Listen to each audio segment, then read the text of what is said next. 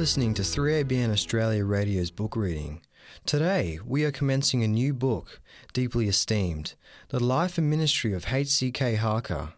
The reader is Dr. Barry Harker, the author and also the grandson of Pastor Harold Harker, the subject of the book. Here is our reader. Hello there. The book that I am reading was published in 2009, which was the centenary of my grandfather's call to ministry in the Seventh-day Adventist Church. My grandfather was born in England, grew up in New Zealand, but spent most of his life in Australia. Harold Cecil Knightley Harker was not a tall man, but he was devoted to gospel ministry and very energetic. One of his contemporaries described Harold as that zealous apostle. I wrote the biography of my grandfather mostly for my family and as a gift to my father, who has since died. The result is a biography that I hope does justice to a man who was loved and revered within his family and church. I have kept the narrative as simple as possible to allow Harold's words and actions to speak for themselves. What emerges is a man of faith and courage who cheerfully overcame obstacles and difficulties to fulfill his call to pastoral evangelism. When my grandfather began his denominational service in New Zealand in 1897, Queen Victoria was the British sovereign, powered flight was in the future, and Australia, where he was to minister for most of his life, was a collection of self-governing British colonies. When he laid down his spiritual armour in 1963, two devastating world wars had taken place, the space age had dawned, and the Cuban Missile Crisis was receding into history.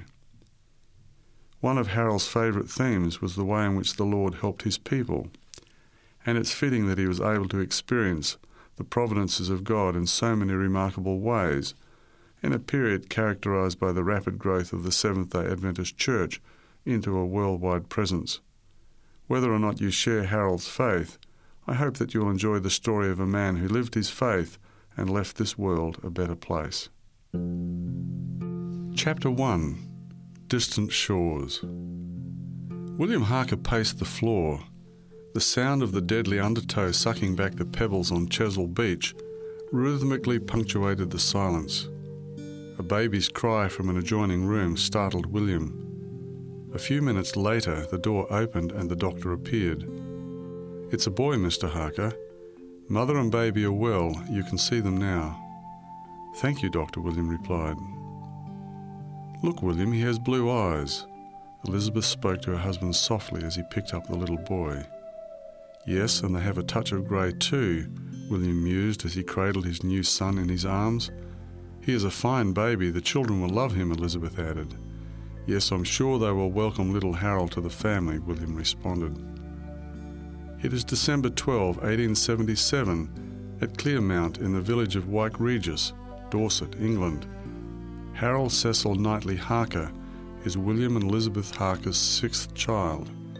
Harold was soon presented to his sisters Florence, Leila and Laura, his brothers Malcolm and George, and to Lillian, Ellen, and Reginald, William's children from a former marriage. The children were excited to have another boy in the family, and Harold was accepted at once. The following year passed quietly for the Harker family. Another addition to the family was expected in January 1879. When the time for the birth arrived, Elizabeth experienced a long and difficult labour. The doctor came to the room where William waited. "Your wife has given birth to twins, Mr. Harker. Only one baby has survived, a boy, and your wife has experienced complications." "Will Elizabeth come through this, Doctor?" William asked. "I'm not hopeful, Mr. Harker. Your wife wants to see you. Spend as much time with her as you can." Elizabeth died a week later. Her death shattered the family and left William with their 7 young children in his care, the oldest being 7 years of age. Harold was little more than a year old when his younger brother Alfred Norman Knightley was born. Alfred soon became known by his second name, Norman, and Harold loved to play with his younger brother. In time, William arranged for the children to go to boarding schools operated by the High Church of England. Florence, Leila, Laura, Malcolm, Harold and Norman were enrolled in St Agnes School, part of St Margaret's Anglican Convent in East Grinstead, Sussex. East Grinstead is south of London. It was difficult for these children to be deprived of their mother, and now they had to bear the additional loss of daily contact with their father. They became especially close as they tried to preserve some sense of their family identity in such forbidding circumstances. Lillian was also at St Agnes, and being a few years older than Florence helped to care for the younger children. William felt the need for a complete change after Elizabeth's death. He had lived abroad with his family previously. 2 of William and Elizabeth's daughters were born during these absences from England. Leila was born in France and Laura was born in the Channel Islands. William, a gentleman, was a colonial broker. His father, George, was a rich spice merchant with helpful connections. William thought that a new life in the British Dominion of New Zealand would be ideal. He resolved to migrate there.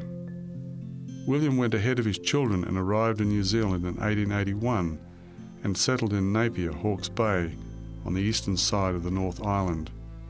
He lived at Harwarden Cottage and wasted no time in becoming a part of the Napier community. William played cricket for the Patani Cricket Club, later becoming its chairman. In September 1882, William became secretary of the Napier Hospital Board. He also became vice president of the Working Men's Political Association. On August 23, 1884, William married Gertrude Sheath at Rangiora, North Canterbury, in the South Island of New Zealand.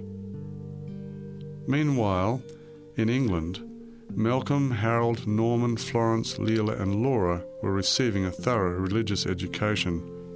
Malcolm, Harold and Norman were made altar boys, dressed in red robes to their ankles and white lace ones to their knees. One of their duties was to carry incense to the officiating priest. The services were very solemn, and Harold was attracted to the hymns and chants. St Margaret's Convent was established in 1855 by John Mason Neale, a leader in the Anglo-Catholic movement in the Church of England.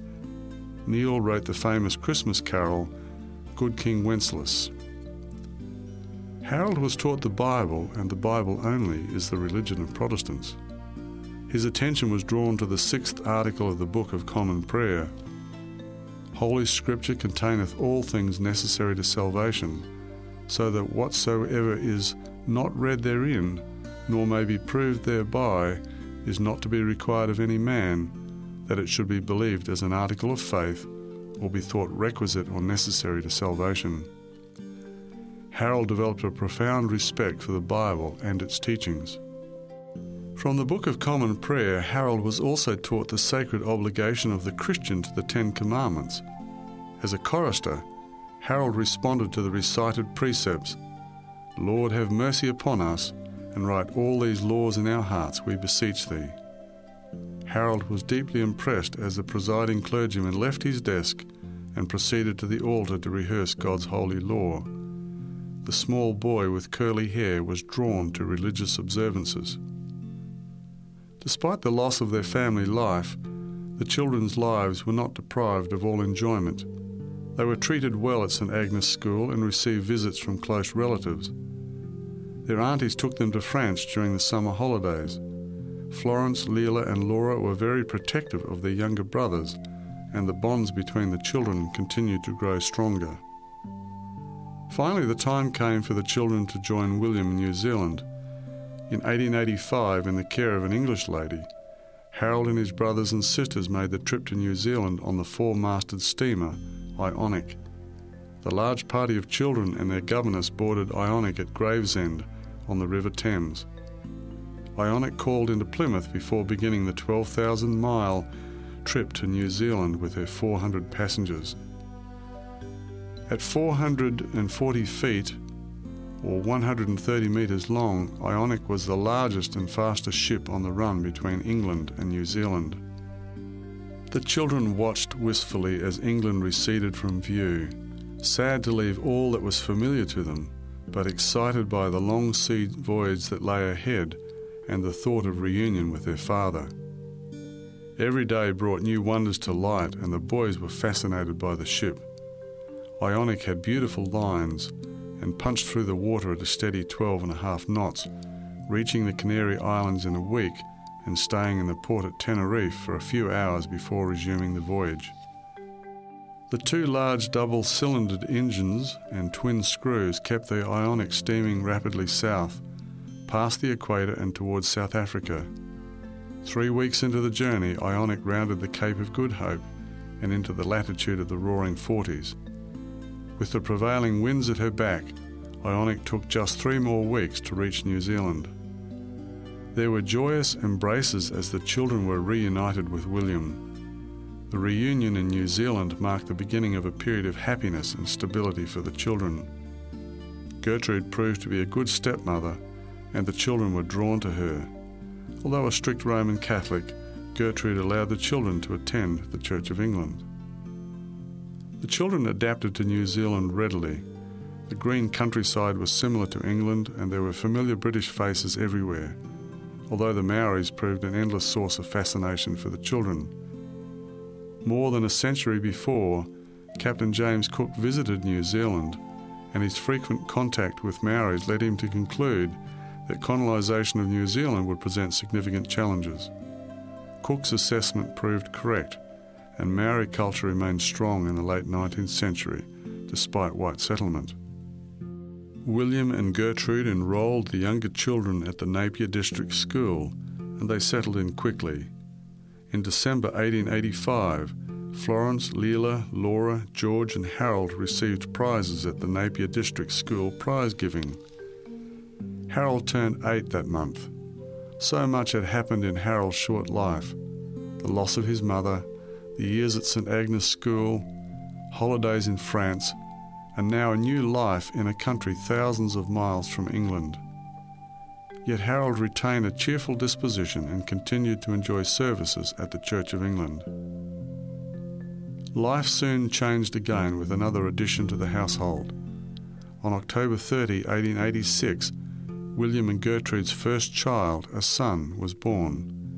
William taught the children chess, and all played to a high standard. George later became a prominent chess and draughts player before his untimely death in 1914. William continued his interests in business and politics. As the children reached their teens, they were expected to leave home and earn their own living. Florence was the first to leave. Florence was followed in turn by Leila, Laura, Malcolm and George. When it came time for Harold to leave school and commence work, he found a position maintaining and polishing harness. It brought Harold into close contact with horses, and ever after he retained a love of these magnificent animals.